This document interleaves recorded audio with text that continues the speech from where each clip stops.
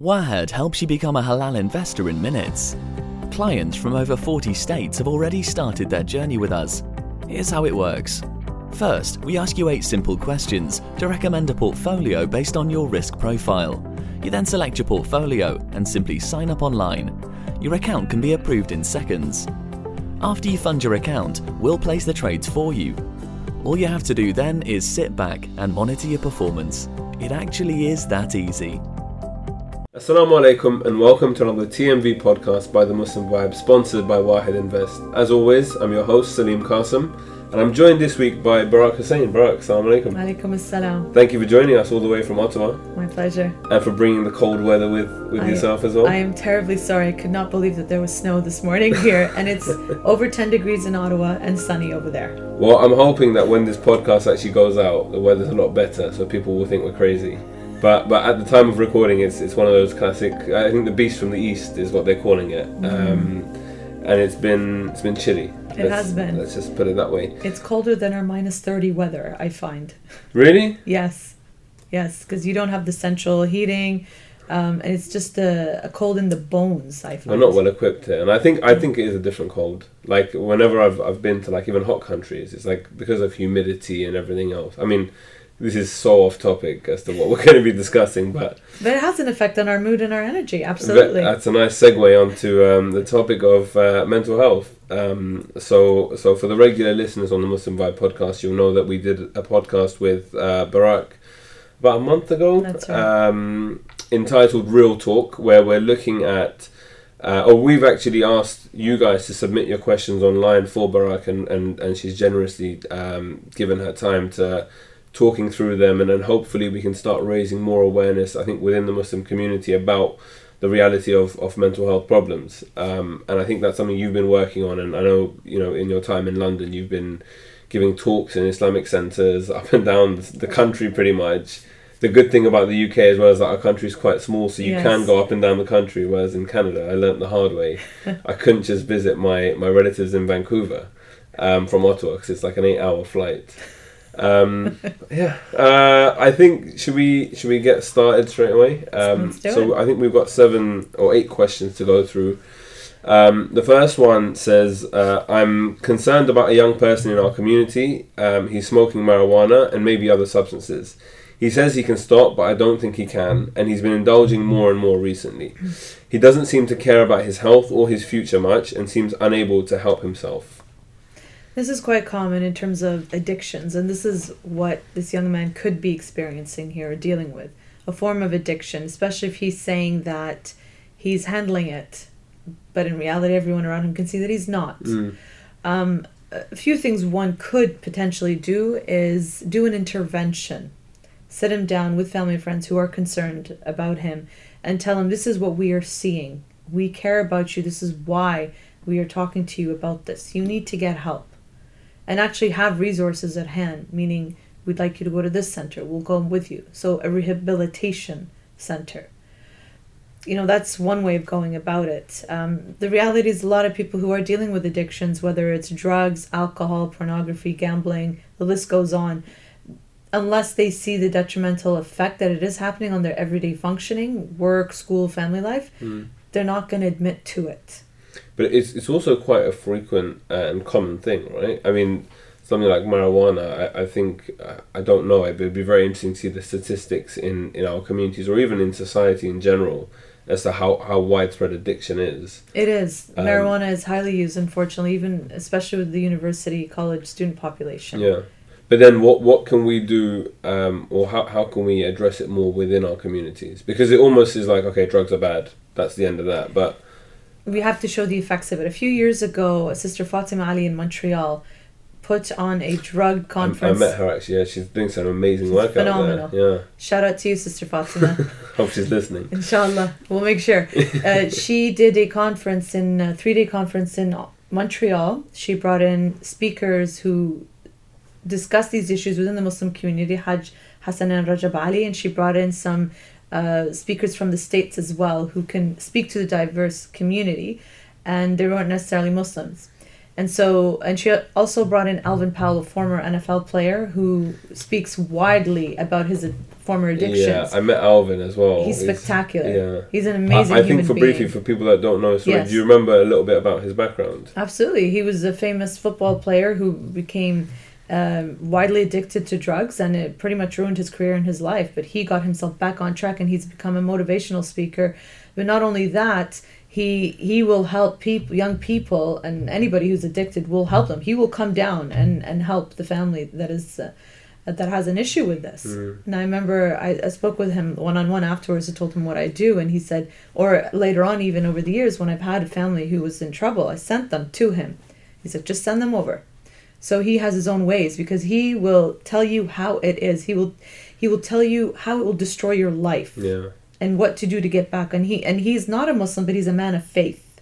And for him, the direction of God helped him get back on track, and it's very inspiring. I was fortunate enough to have breakfast with him, and he was telling us, like, you know, because he's not a teacher, he kind of talks to kids on their level. He doesn't, like, you know, he goes in and he's very real with people, and as you said, he's not afraid to kind of get his hands dirty. And I think it was almost inspiring just to, like, hear how much he's done, and like how he's turned his own personal tragedy or affliction or whatever he's kind of been through, and he channeled it into something so positive for kind of future generations. Exactly. And obviously the relatability for people of, like, you know, being able to achieve your dream of, like, making it in the NFL and then crashing down to, like, the position Nothing. that he was in. Yes. And then again, off the back of that, creating something positive. It was just amazing.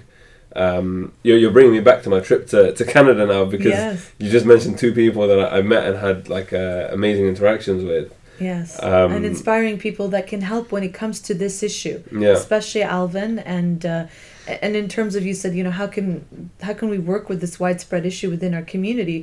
It's with these types of events where you bring people that can have huge impacts on young minds to show them, because he spoke, and this, although I work in the field, I may not get the addicts per se, and I will refer them on for help because we're not a specialized center for that. Yeah.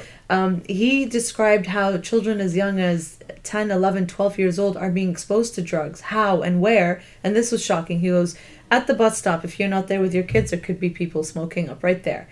When they are at school, between the time they get, or that place from the playground, outside of the playground to the school grounds, there's a spot right there. During the break, if they're outside, you know, there's that. During the lunch break, that time frame as well. After school, when the parents are not with the kids coming home, right? That time frame, few hours, if you're not with your child, that's a time as well. So it was quite frightening, and some of the parents almost could not believe him. And of course, he's like, I know what I'm talking about because I am the one that sees these kids. And he works in that area, right? Like Exactly. He literally, yeah. The parents were quite shocked to think that their kids could be exposed in those times and places. And I think our community needs to have a wake-up call to see where and how this is getting to their kids. Because all of a sudden, you know, the parents come and say, my child's addicted. How did that happen? I've been such a good parent. And so they have to be very realistic in terms of where these kids can get access to all sorts of drugs. And so having awareness, workshops, psychoeducational workshops, conferences, bringing in people, even if they're not from the Muslim community, it doesn't matter. Our kids are interacting with kids who are not in the Muslim community, and they're being exposed to this. So we need to have widespread awareness about this and how it affects our families and our kids. No, for sure. I can't agree with you more on that. All right, so a complete kind of change of pace here. The second question says, I keep talking to myself and imagining myself having conversations with others just in my room alone. Furthermore, I keep imagining tragedies occurring, and then I narrate the tragedies and cry. For example, imagining the death of a loved one. This can't be normal. I would say it's normal, and I use quotation marks in the sense that we all have thoughts about death or losing loved ones or the fear of losing loved ones. And we talk out loud sometimes, we speak. I would be concerned if this person is seeing things or hearing things as opposed to thinking about things. Once you start hearing and seeing things, then you are on borderline hallucination. Or you could be dissociating, which is the break of the mind from the reality. So if it's getting to that point, I would go see a doctor. I would go see a psychiatrist who is a specialist in mental illnesses and disorders that are psychiatric related, so severe illnesses. I would go that route if that's happening. Now, with what she's suggesting, she could potentially go see a counselor or talk to somebody that she trusts, but I would go see a professional to talk through these, to process them properly.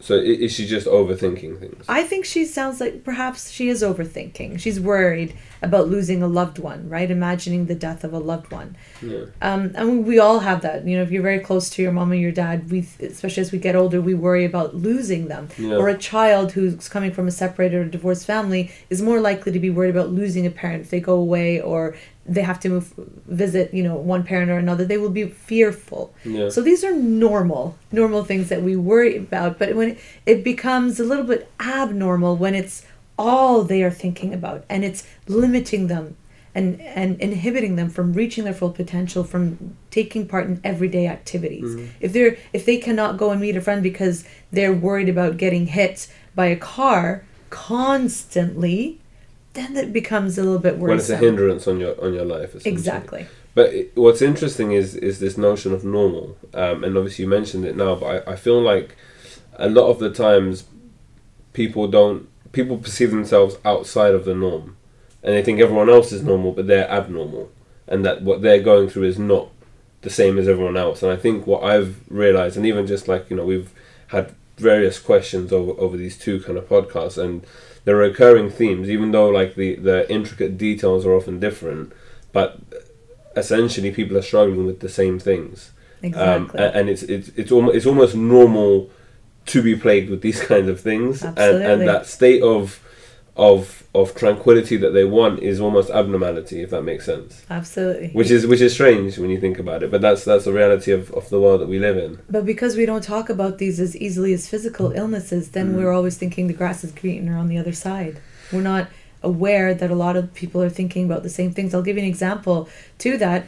A lot of students tend to think that everybody in class seems to know what they're talking about. They look so much smarter, right? They know all the answers, right? Yeah. And the hands are up and whatnot. But I can guarantee you that most of these students are thinking the same way.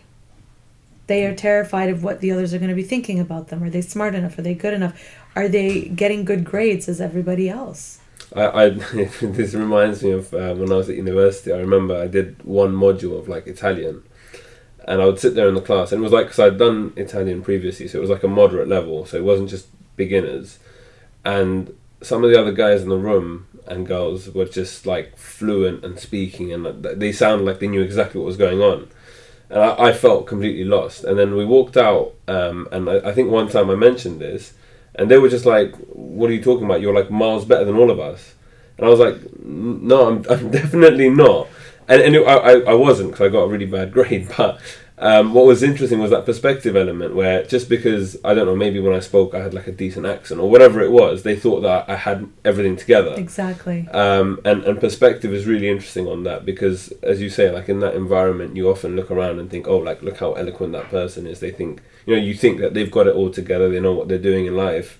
But the reality is that we're all in the same boat. We all have our own struggles and issues. We just respond to it differently. We have our own challenges, absolutely. And the same happens with, mental challenges, mental health challenges as well. Yeah, no, for sure. All right, moving on. Slightly longer question here. So it says, my friend's mother works long hours from 6 a.m. and comes back at 8 p.m. Her husband is chronically angry and blames her for everything that goes wrong in their house. My friend's mum has 3 sons and 1 daughter. She does all the housework with only her daughter's help. She's also always sick, depressed, and has lost interest in anything that can be fun, as she fears her husband would criticize her. Her husband is very controlling, confrontational, and negative all the time. The lady has contemplated leaving the family many times, but stays because of her faith. This is what I hear from my friend, who herself suffers the same abuse from her father and shares the feelings of her mother. She tries to fill in the gaps in the family that is left by her father, for example, DIY, showing affection to her mother, financial help, planning and looking after the future of the family. However, her father disagrees with all her efforts and constantly puts her down for trying to do what he should be doing. However, the father is also perceived to be religious and hardworking. My friend is constantly depressed, negative, and has a very pessimistic and anxious outlook to life. What can they do to change their life? It's a big ask. Yeah, that's a big question. Well, usually I would recommend, in these cases, if the family is open to it, to seek family counseling. There are a lot of dynamics in here that if you have open communication, you can work through to understand where the other person is coming from, why they behave in such a way, why they interact this way, to break down those lines of misunderstanding. So to have proper communication. Most cases, and especially within our community, we know people are not going to go to family counseling. They will say, you know, you need to change, you need to accept, I'm not changing. Now, with that in mind, the person who posed this question, I would recommend that you take a look at learning how to accept the circumstances. You're not going to be in that household forever, so to speak. You may go to school one day, university, go away, marriage, and whatnot. So circumstances will change. They have not always been this way. They may not always be that way. This is the present at the moment. This is the strategy when we talk about learning how to cope and accept circumstances. To understand it wasn't always like that, it won't always, but this is what is happening now, in the moment. How am I going to cope and deal with it in the moment? So acceptance, and there's acceptance therapy as a form of therapy to deal with that. To work within the limitations that they are given, and finding strategies how to cope with it. And not getting emotionally involved when things are becoming difficult and tough. I realize this is so much easier said than done, which is again why I recommend for somebody like that to go speak to a counselor to process, to work through, because they will also give them ongoing support, how to cope with these difficult situations, but also strategies to apply with specific cases or situations that are happening within the family.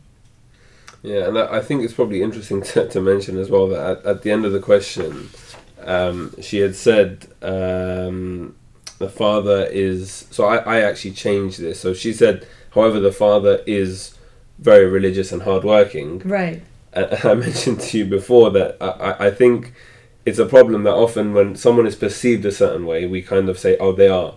But they are. They are. So like, you know, he is religious, for example. But obviously what's the kind of evidence above would indicate that maybe he's not, because, you know, I think we need to start appreciating the fact that, you know, being religious is not just praying, fasting, going to the mosque, but also how you are in the household, how you treat your family, how good you are with the environment. Like it's a very big... It's a lifestyle. Exactly, it's a lifestyle. It's not just like 2 hours a week or 2 hours a day going to the mosque and doing whatever needs to be done. Exactly. And I think that's why I changed it to say that he's perceived in that way. And I think that's a crucial point there in terms of just appreciating that we need to stop, I think, separating these two spaces of like religion and the mosque and then like everything else.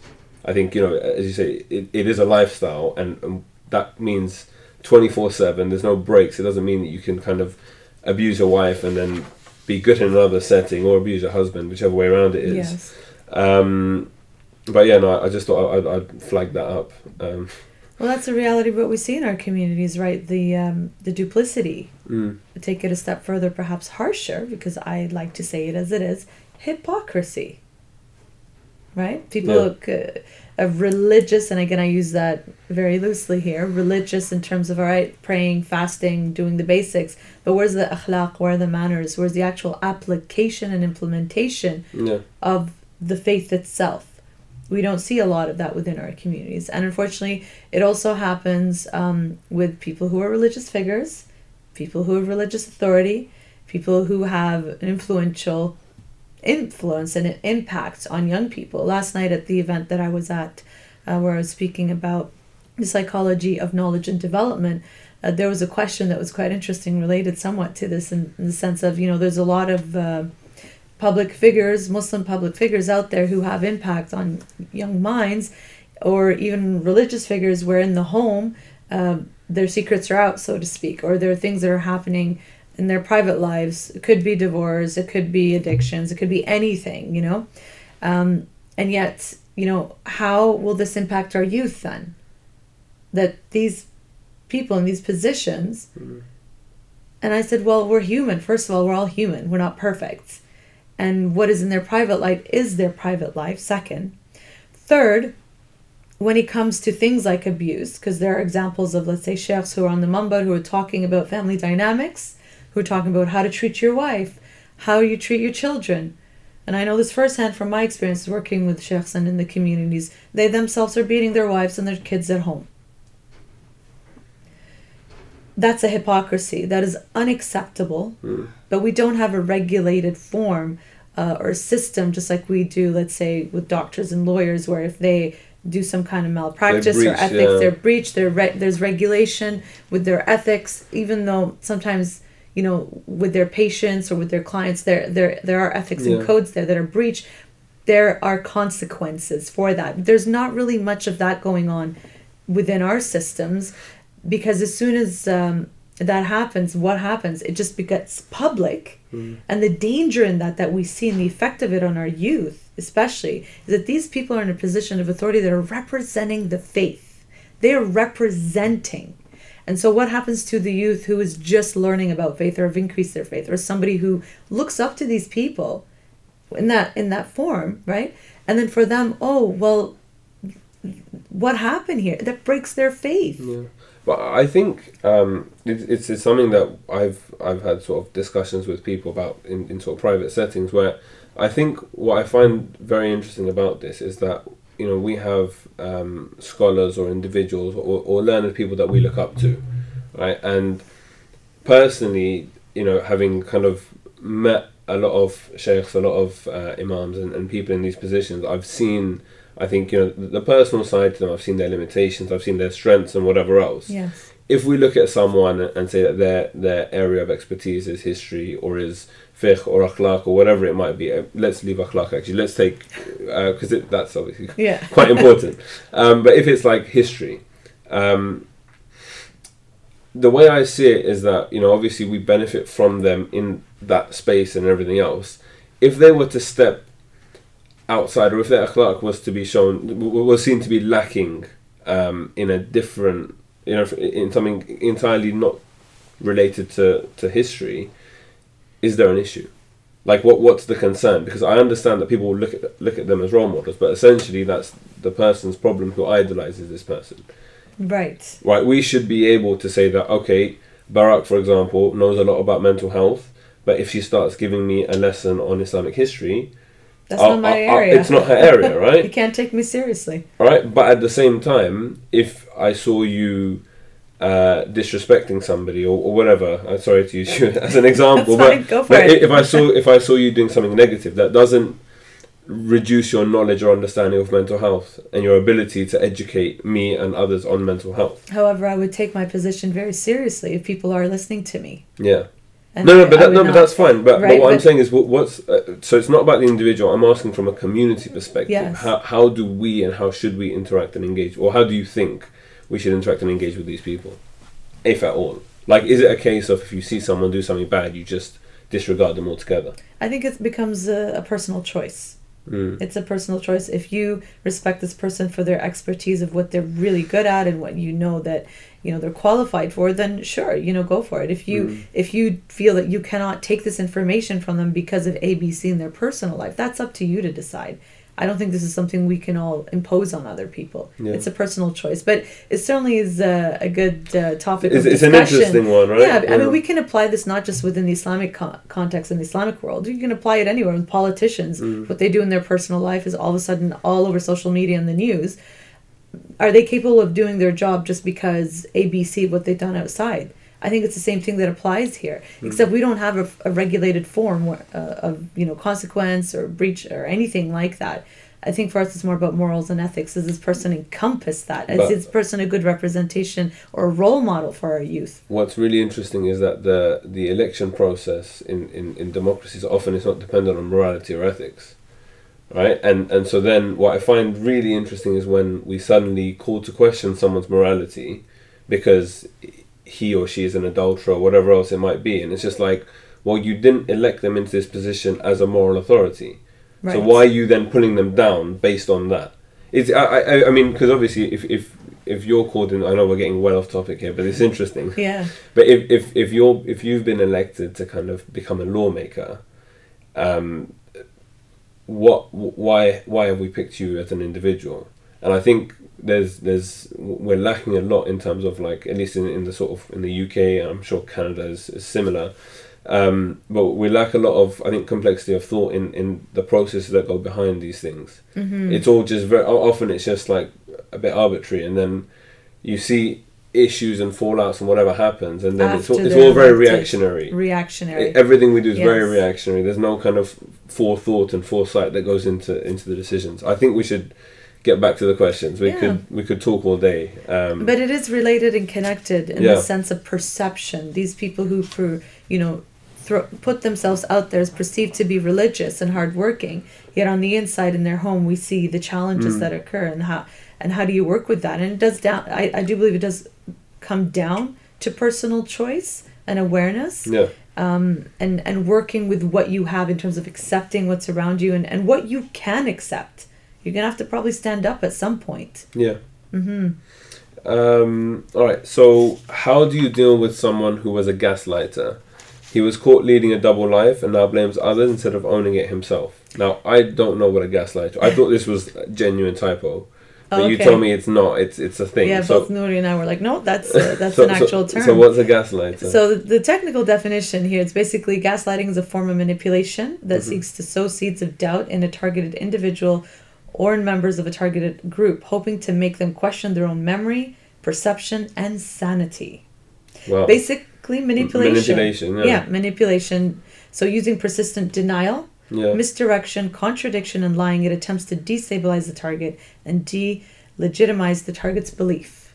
So it's a serious issue, and it happens. I didn't know there was a term for that. That's quite deep. There's a lot of psychological terms we're not familiar with. And what's interesting is that these behaviors are happening within our community. We don't see them as perhaps, a mental disturbance or illness or an issue, but it's happening, just like gaslighting, because this is something very common that we have within our community as well. So how do you deal with gaslighters? You cut them out of your life. Now, you ask, what if it's your mom? What if it's your brother? What if it's your husband? What if it's your daughter? So this comes to the issue of Sulat al-Raham, right? As well. So there's a few things. You can learn to deal with it again.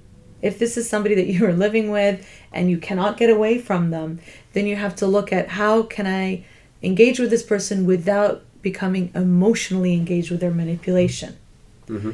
If there's a chance that this person can come and get help with you, like if you're family counseling or couples counseling, maybe you can get counseling so that you can deal with it. Deal with that, yeah. Yes, because there are ways that you can learn from a counselor just how to deal with difficult people. Because this is a form of crazy making, and that's a term also as well, where the other person can project, their manipulations onto you, and then you feel you are the crazy one. It's a form of manipulation. Mm-hmm. So it becomes very challenging for you you start questioning your sanity. Is there something wrong with you? What's going on here? Yeah. So then this person, it'd be very beneficial to get the support to work through it, find coping strategies, how to, interact with this person, live with this person. Otherwise, run in the other direction. Cut this person off. This is what I call life energy suckers. You cut these people out of your life. So you reduce the amount of time you spend with them. You can slowly, gradually do it until you cut them off, wean off of them. But if it's family, of course, it's difficult. If it's family, far family, you don't live with them, you just do the wajib that we know, which is, hello once in a while. It could be the minimum that you could do, that you are fulfilling your obligation as a family member. It's interesting. I'm just thinking of kind of the next level to this, which is, let's say you have a friend who has one of these gaslighters or a manipulator in their life, and you can see the harm, so to kind of stay away and whatever else, but that person, through emotional whatever it is, can't pull themselves away and is almost like repeatedly lining themselves up to get hurt, to get manipulated, to get used and all of that.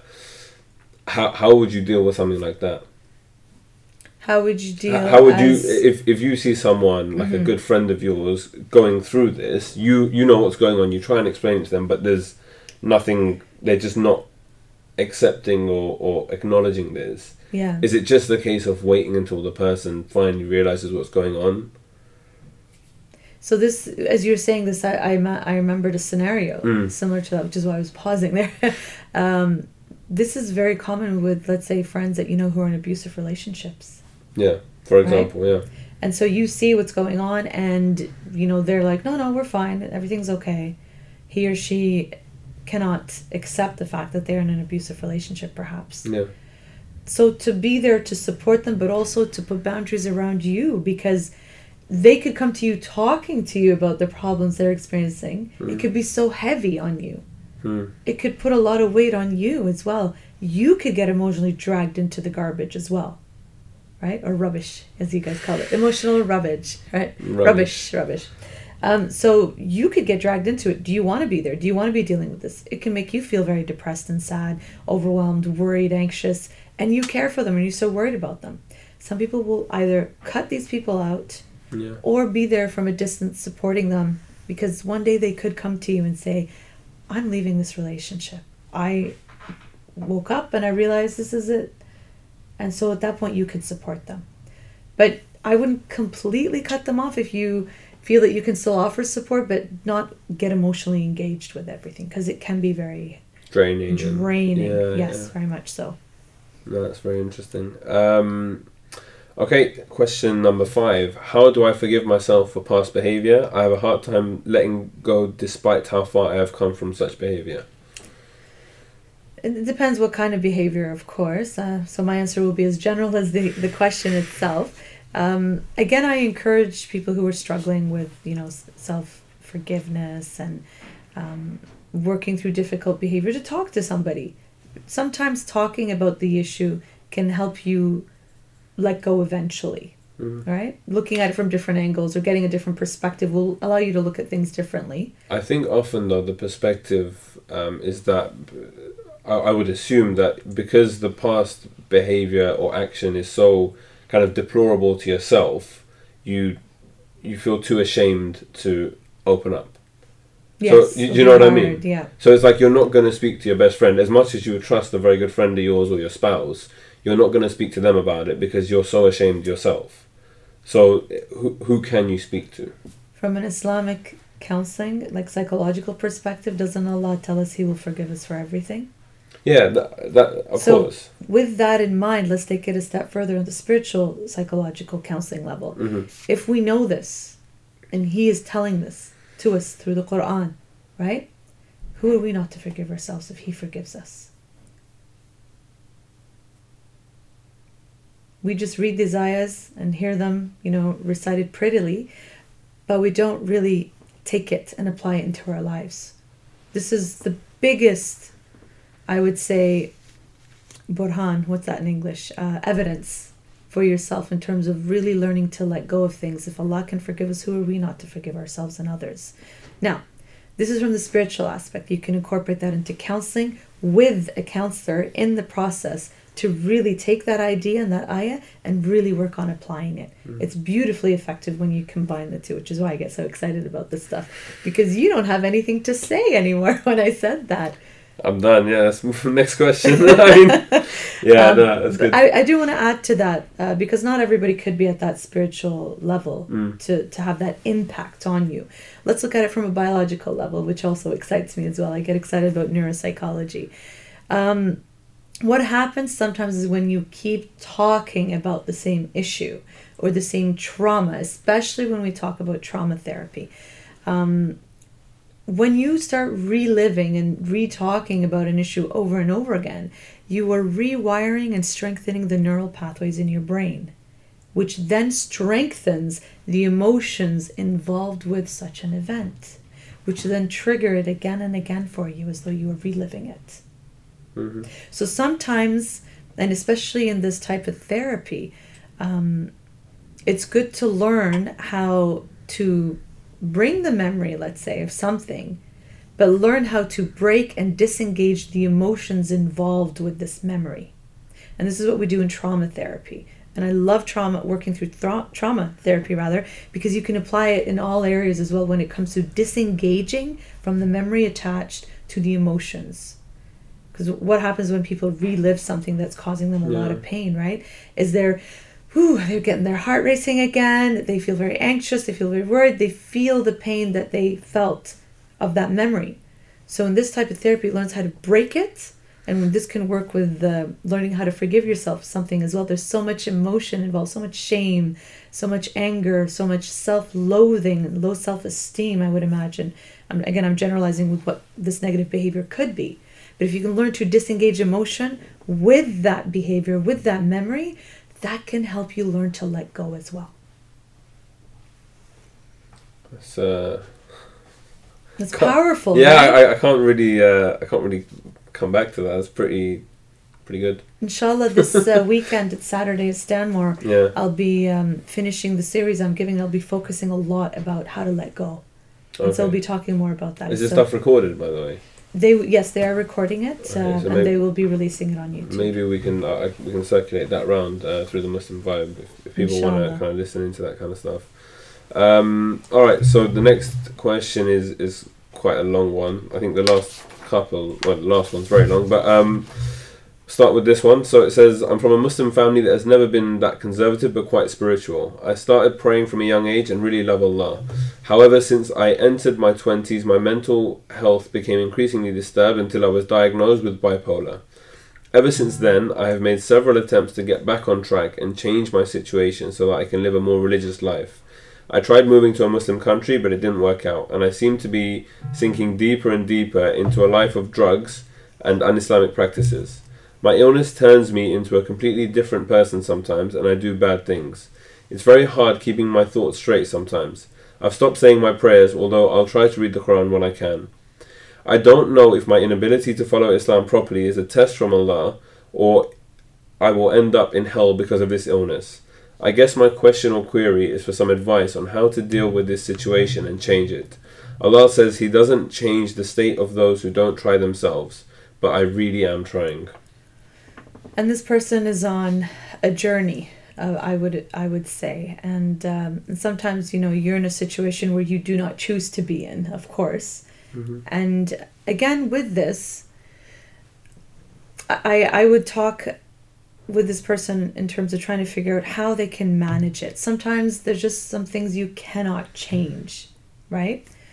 And even I struggle with answering such questions sometimes, because sometimes I'm just floored with situations that people come in with and they expect a quick fix or a solution. Yeah. And when somebody comes and says, I want to be happy, I'm like, well, you're in the wrong place.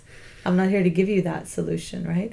So this is one of those situations where I don't have a specific solution, but the advice that I would give is to learn how to manage and cope with the situation. And this is the journey that this person is on. I would say, just like we have somebody who could be diagnosed with diabetes or other cardiovascular diseases, in our mind, we can grasp the idea of, this person's diagnosed with it, they have medical treatment for it, and they have lifestyle changes. They learn to live with it. They manage to live with it. Same thing when it comes to mental illnesses. So this person has bipolar, and they're using religion to help them with that, and they feel that they have a test, and they feel they may go to hell and whatnot. Again, I bring the concept of Allah is all forgiving, and He doesn't put upon us more than what we cannot handle. Mm.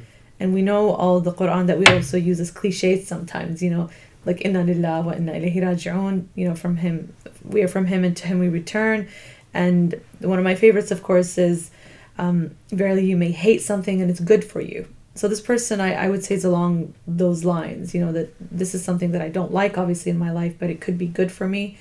Or they're thinking that they could go to hell because of this. Yeah. Again, we can't judge that. That's between this person and their creator, right? And their judger, so to speak.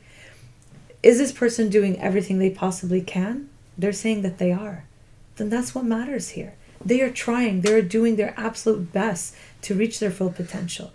I see self-hate there as well, self-loathing, and perhaps a little bit of self-esteem issues as well involved. And again, you're probably going to think, is this all she says? Go talk to a counselor for the solution? Not as a solution, but as a support to help you work through these challenges. Yeah. If this is something that you're going to be having for the rest of your life, the bipolar, challenges, why not surround yourself with the proper support to work through it and process and work, and find somebody who can work with spirituality, not necessarily a Muslim counselor if you can't find one, but somebody who can understand culture, somebody who can understand religion and spirituality. So many qualified great counselors out there who can do that. Essentially, this is a journey. This person is on a journey with these challenges. How are they going to manage the symptoms? How are they going to manage their own challenges, their own responses? And that's why it's crucial to have the right support to process and work through them. I think one thing that you said that was really important there was about the thing about diabetes, and how when we look at physical illnesses, and it's like something that you've got, like you diabetes is not like, oh, how do I fix my diabetes and continue? Right. But we don't yet see mental illness in that same way. Maybe because there isn't that kind of physical manifestation of it, like directly. Exactly. So, yeah, it's interesting because I think often a lot of the kind of questions that come through is like, how do I get out of this? Like, what's the thing? Quick fix. What's the quick fix? And unfortunately, that isn't the case. That's not how this works. And this reminds me very much of the question about being normal. Yes. And it's like everyone just wants to be normal, but like, what is normal? What is normal? and like, you have to make your normal. You have to learn to come to terms with you and who you are and how you process things, and I guess like evolve slowly in that, as you say, in that journey, right? That's brilliant what you just said, by the way. I've been practicing. Yeah, that's great. What did I say? You're normal. Yeah. That's brilliant. We compare... You can use that if you want. Okay. Thank you. Because that's essentially it. Yeah. You're normal. We're constantly comparing, everybody else's normal as being normal. But what about your normal, right? This person has their normal living with bipolar. Mm-hmm.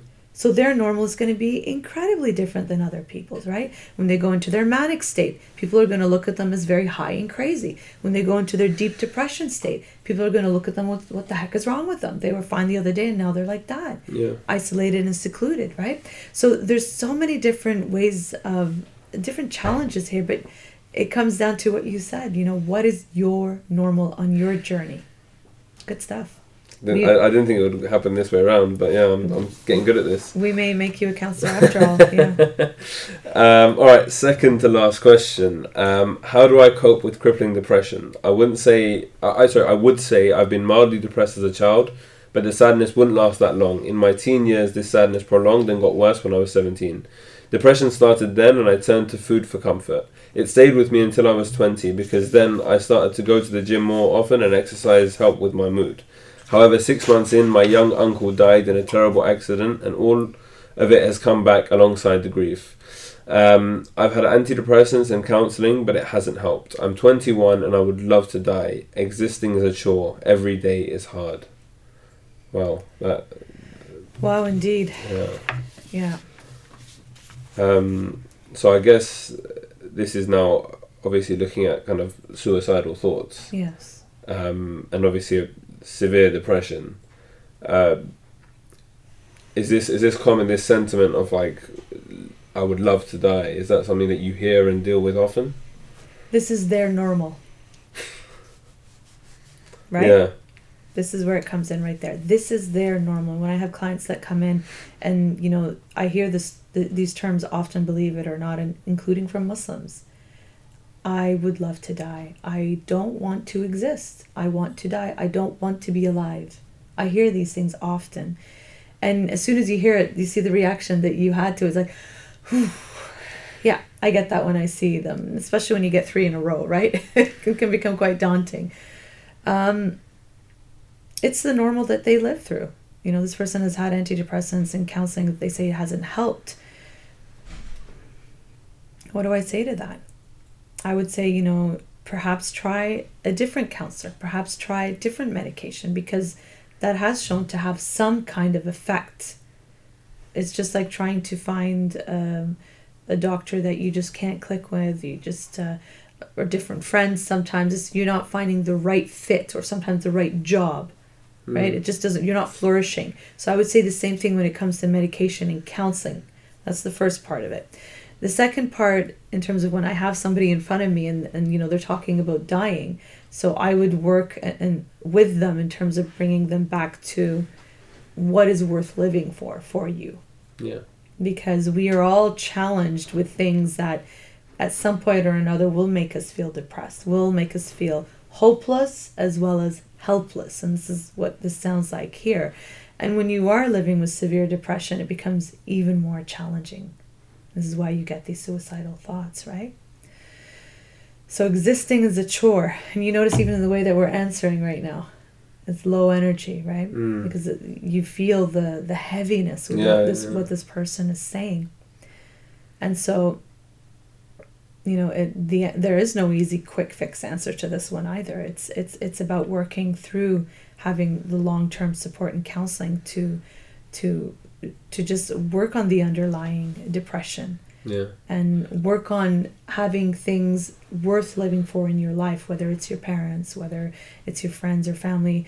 And sometimes people don't care about that. However, that's what will hold them from killing themselves. And of course, religion. Yeah. They will, I'll ask somebody straight up, what are the things that will hold you back from killing yourself? You know, just in a conversation. And they'll say, God, my religion, my faith won't allow me, my parents, my sister, or finding something that's important to them. Okay? I don't want to hurt them. I don't want them to, that's very selfish of me. So is your role then building on that sentiment and Yes. and creating their sort of self-worth and identity around that? Absolutely. Build and work with that. Like I said, we can make you a counselor just yet. And that's it. It starts off heavy at first. You're like, ooh, how do I deal with this? How do I cope with this? How can I help this person? But then you work through what are the things that that give them some kind of hope or meaning.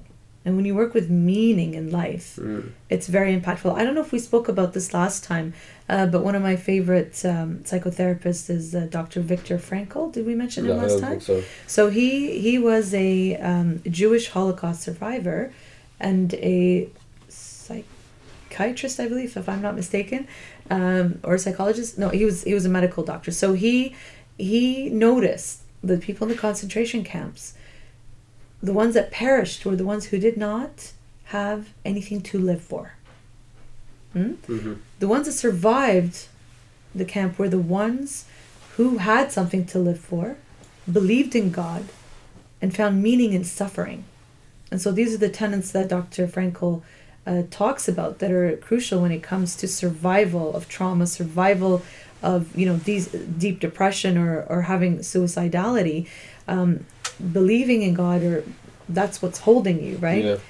Finding meaning in suffering and love. And if you have those, that's how you will survive.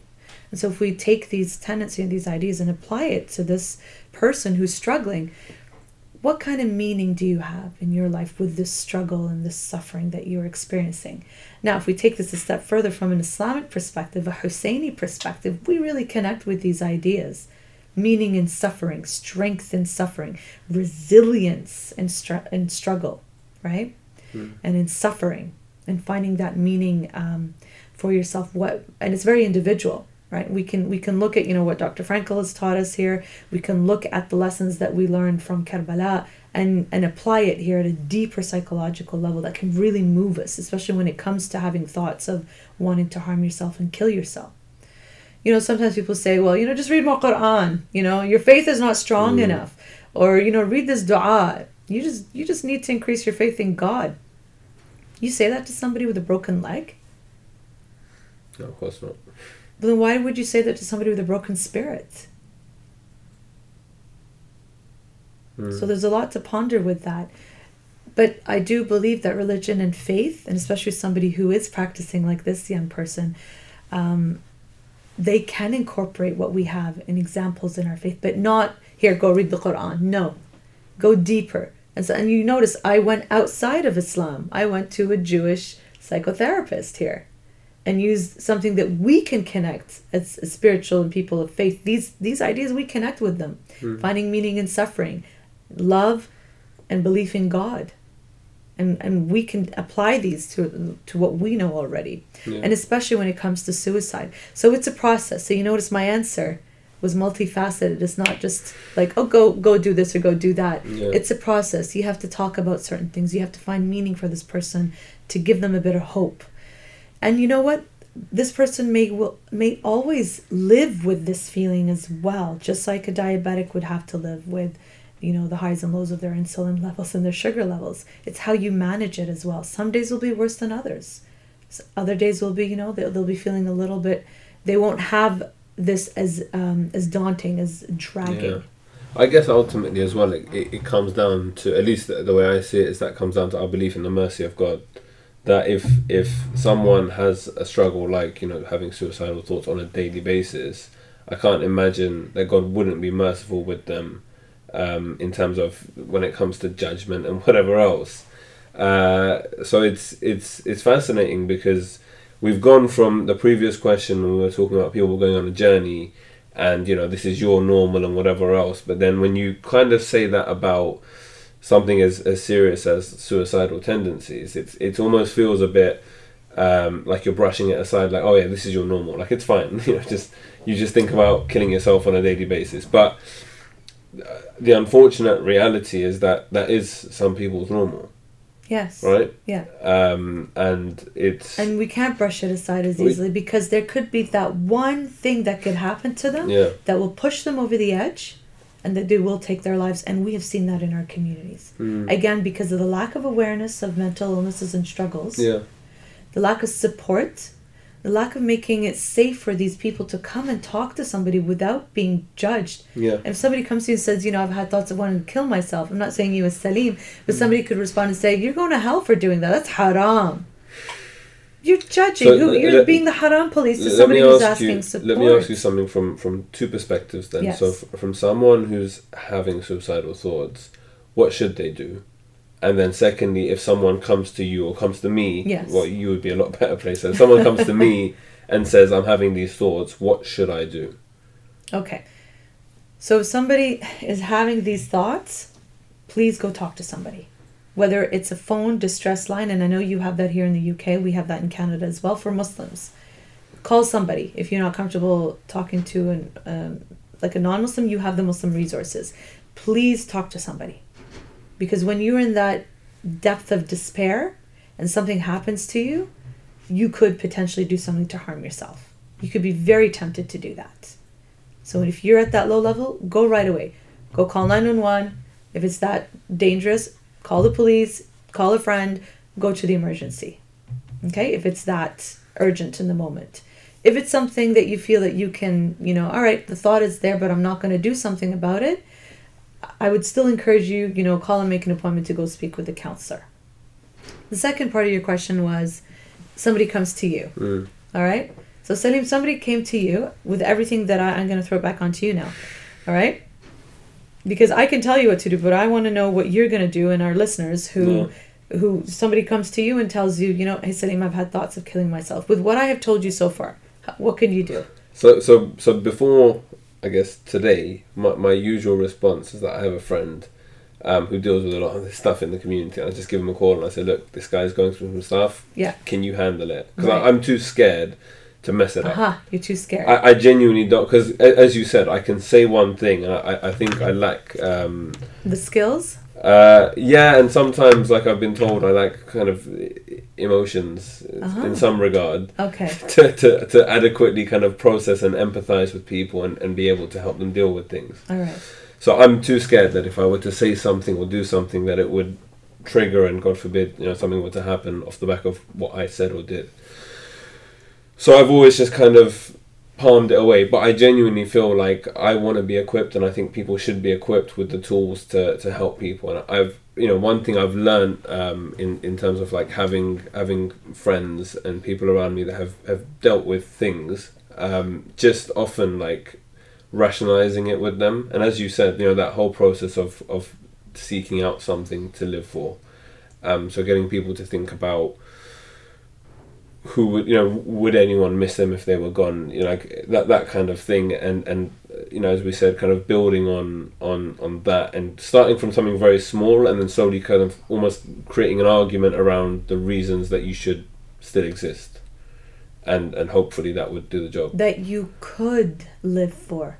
you're imposing on them when you say should. You're imposing. Okay, yeah, of course. Right? Okay, so that you could. You want it. You want to bring it from them that you could be living for. Mm. All right.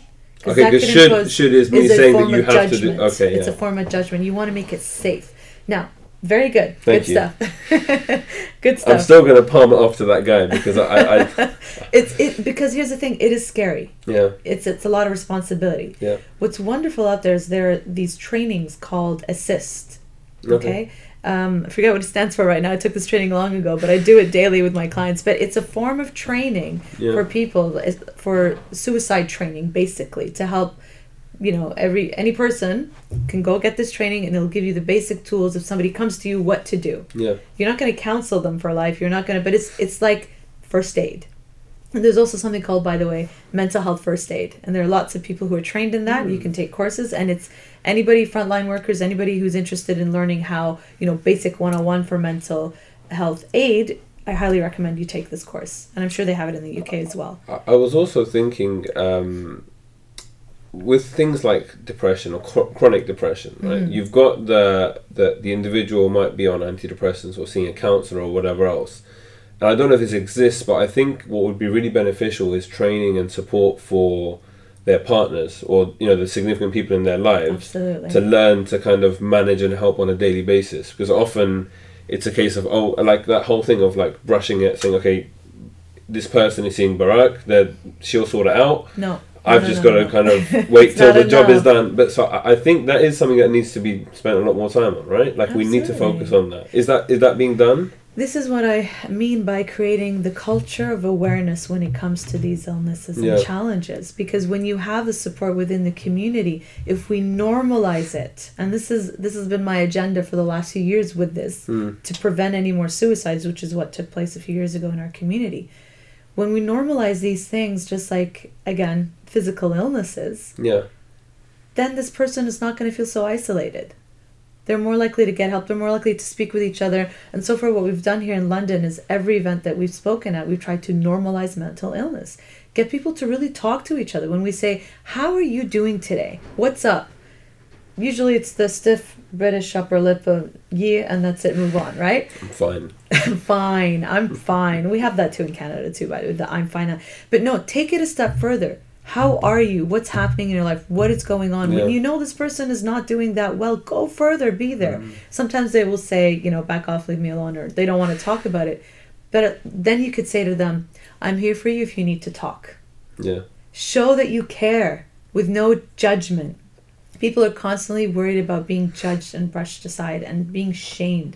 So when you work on that culture around us, of really caring, checking up on each other. Again, just like you would when somebody has come out of the hospital. Someone who comes out of the hospital because they've been institutionalized for trying to take their lives, we run the other direction because we don't know how to deal with that. It's scary. Whereas, go talk to them. You could ask them, why did you do this? It's okay. We're here for you. We love you. We care about you. We don't want you to feel this way. What can we do to support you and help you? Yeah. It's okay to do that and be open and break down the emotional barrier. So to answer that part of the question from a professional point of view is to do all of this in the counseling process itself. Try to make them see what is important for them. Yeah. Because there's bound to be something in their lives that is holding them there. Work with that. Bring meaning to it. Make a safety plan and a contract. That's what we do as well. It's either a verbal contract or a written contract where we will have it. It's like written out, and we'll have, when I'm feeling this way, who can I call? We write down the phone numbers of who they can call. The resources around them in terms of the support, so the hospitals or their counselor or whoever that they see. A best friend. We even have a line, you may think it'll be silly, but it's very effective. I will eat chocolate. Chocolate has been known to have some antidepressant healing qualities, especially dark chocolate, right? So we'll have that in there as a joke, but it's actually real because that sugar rush that you get will make you feel a little bit better in that moment, kind of thing.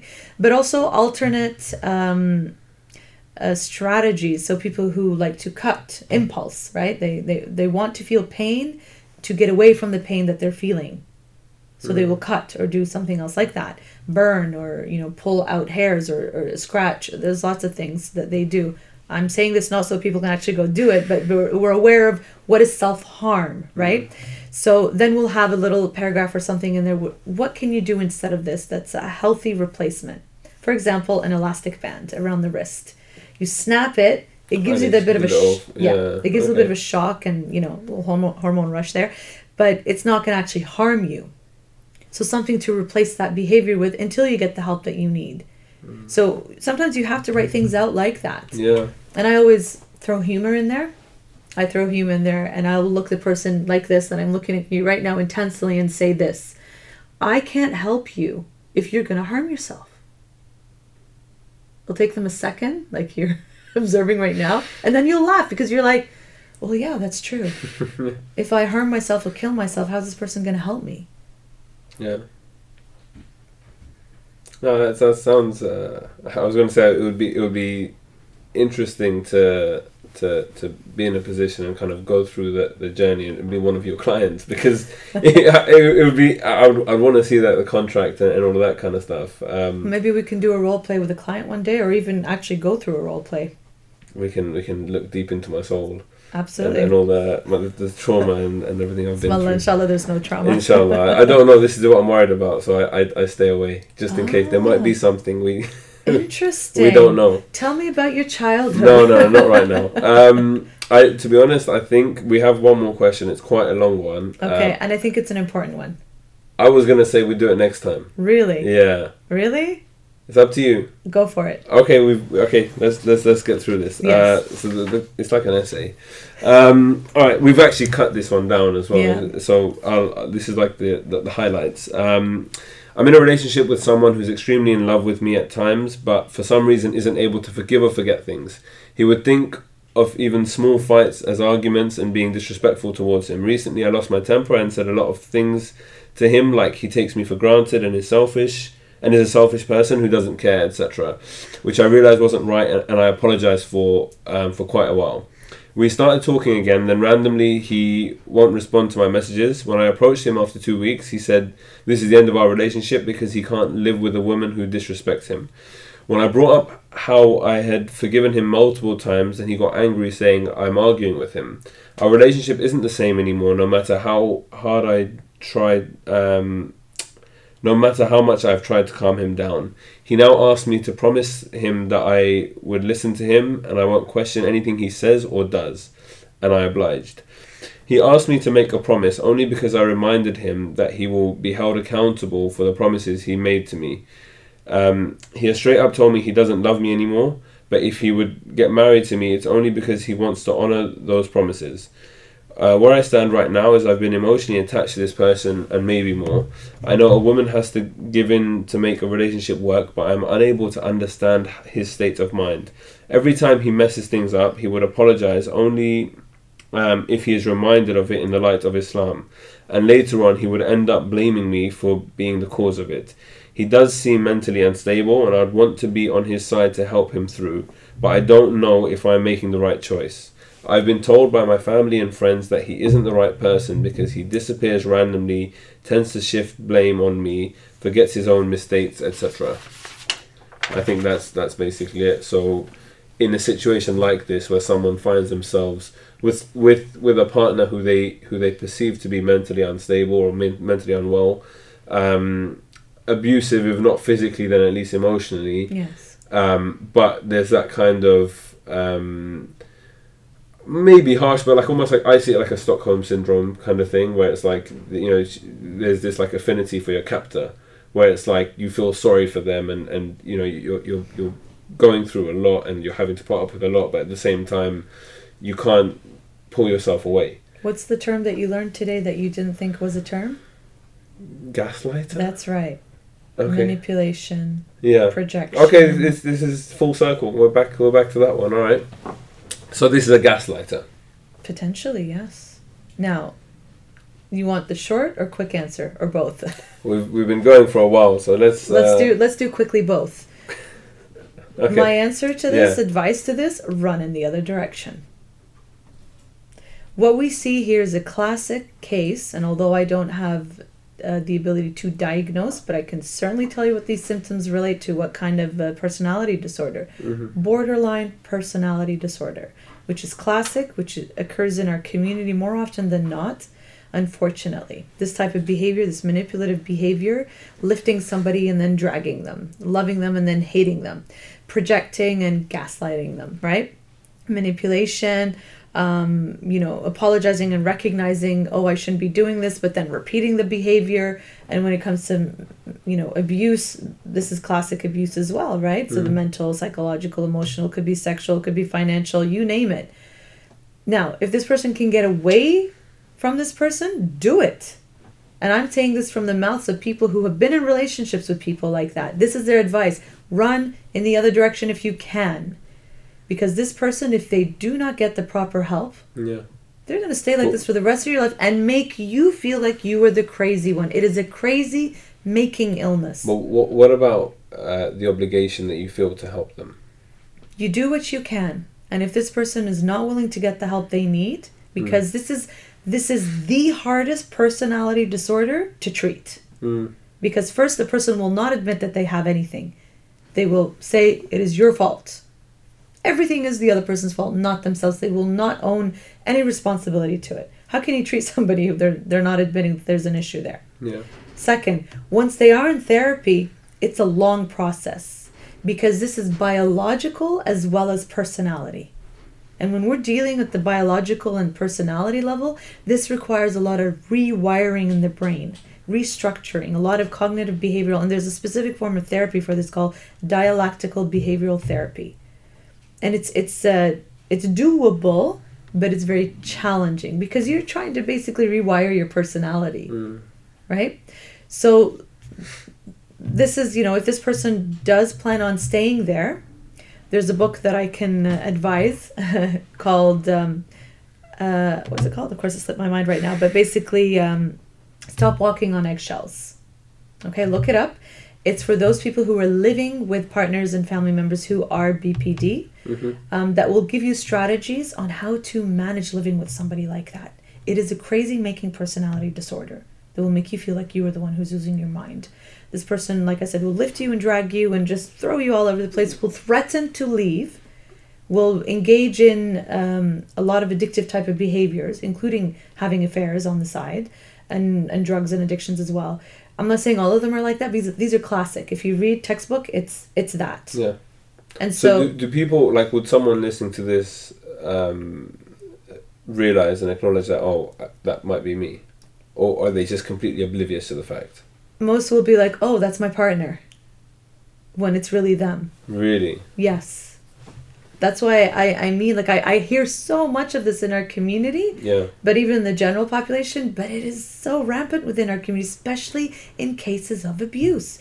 We also categorize it under the category of narcissism.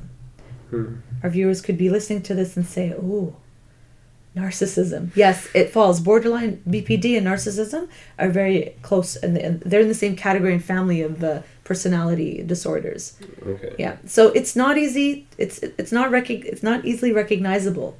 I can tell you straight off the bat. What did you tell me, or what did I say earlier? As soon as you told me, you didn't even finish, and I said BPD. You wrote down BPD. Right away. Because I didn't know what that was until you actually said it. But explained it. Yeah, it's classic, but we don't know what the title is. You will not know unless you're in this situation. You will not know unless you know somebody who's in this situation. You may not know, like I said, until you hear all of this, and then you're like, wow. You can identify it. You can identify it. I do hope the person who is in such a relationship and is the one who is exhibiting this can wake up and be humble enough. So just I quickly, have you had experience with people that have come to this realization that they are or they have BPD? Yes.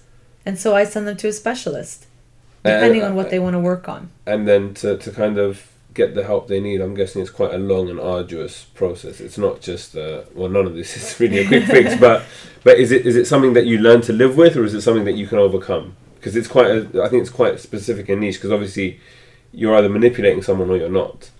So is it something that you can overcome and learn to deal with, or is it just that self-realization and acknowledgement? It's both. You can live with it, and it's a lifelong process or struggle that you're going to live with. And I do believe kun fayakun, just like Allah says, be, it can be, right?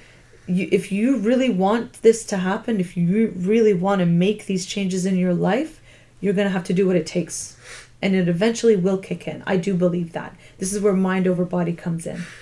It's very possible to do that. However, you have to be humble and aware and really take up the responsibility of saying, yeah, you know what? I need to do this. I need to work on this. Just anybody, like, let's say, who has anger management issues, right? If you really, really want it and you're really going to work on it, you're going to go take the courses. You're going to figure out what kind of meditation works for you. You're going to have to really work in the split second when you have that choice to flip out or actually make the choice, I'm going to breathe and work on it. Yeah. It's the same kind of idea, that it is possible to work on it if you are open and you are willing to work on it. Anything is possible, including these personality disorders. You just need the right supports to help you through it. No, for sure. This has been time has flown. I'm looking at the clock. It's like time has just flown by. What time is it now? It's been an hour. It's been over an hour. Yeah. Amazing. But no, this has been fascinating. Thank you very much. I'm glad that we got to do this in person as well. Hopefully next month will be remotely again, unless you somehow make a trip down, or if I'm in Canada, I'll have to bring Nouri and like the banner and everything. Inshallah. But no, thank you very much for your time, and I guess the continued time that you give to the Muslim Vibe. I think that obviously the work that you do on a daily basis, but also this kind of thing is like I see it like these people wouldn't have had an avenue to ask these questions, and so it's important that we've been able to facilitate that. And even if it's just like the entry level and the first step they make on this kind of journey, it's something, right? Absolutely. And so hopefully we're able to do this more, and that this is something that kind of really snowballs. And I'm really keen to push this stuff out there as much as possible, because it's fundamentally important. As you say, we've seen in the past kind of too many deaths, too many sort of lives ruined and plagued by these things without getting the proper help. Just for example, things like personal tragedy, where nowadays I think we really help and support young people who are going through this, but 20-30 years ago, if you lost a parent at a very young age, you were just expected to kind of like man up and get on with it as a guy. But that appreciation is now there in the community, and I think it's great the work that you're doing, and others in the field. So inshallah, you just get to carry on, I guess. Inshallah. And for people who were, I guess they're not going to know about this, right? But this week while in London, it's going to be too late by the time this is going out in 2 weeks. So oh dear. Yeah, there's a few events. Okay, maybe we can promote it later. That way, we'll figure something out. So people can come and attend, like you're saying, this awareness of these events. As you said, what was interesting, and I asked you this, I was like, what was the ratio of men to women? So tell me, what was the ratio of men to women at last night's event? There were more women than men. 150 signed up, 90 women. I think they counted 90 women. Yeah. And so about 50-60 men, which I think is still good. Which is great. And what about the age ranges? I'm more interested, to be honest, in the men, because I think women, there's a lot more openness to discuss and embrace this side of things. But amongst the men, like, were there older people there? Yes, I heard there were. Okay. There was a range. Oh, that's very good. Yes. So it's slowly happening.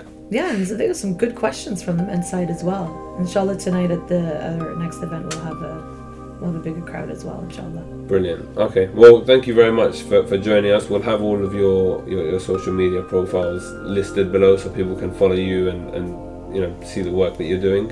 Inshallah. I think that concludes another episode of the Muslim Vibe, or the TMV podcast by the Muslim Vibe, sponsored by Wahed Invest. Thank you for listening. Thank you for watching, and please subscribe, follow, and everything else. That's it. Assalamu alaikum wa rahmatullahi wa barakatuh. Wahed helps you become a halal investor in minutes. Clients from over 40 states have already started their journey with us. Here's how it works. First, we ask you 8 simple questions to recommend a portfolio based on your risk profile. You then select your portfolio and simply sign up online. Your account can be approved in seconds. After you fund your account, we'll place the trades for you. All you have to do then is sit back and monitor your performance. It actually is that easy.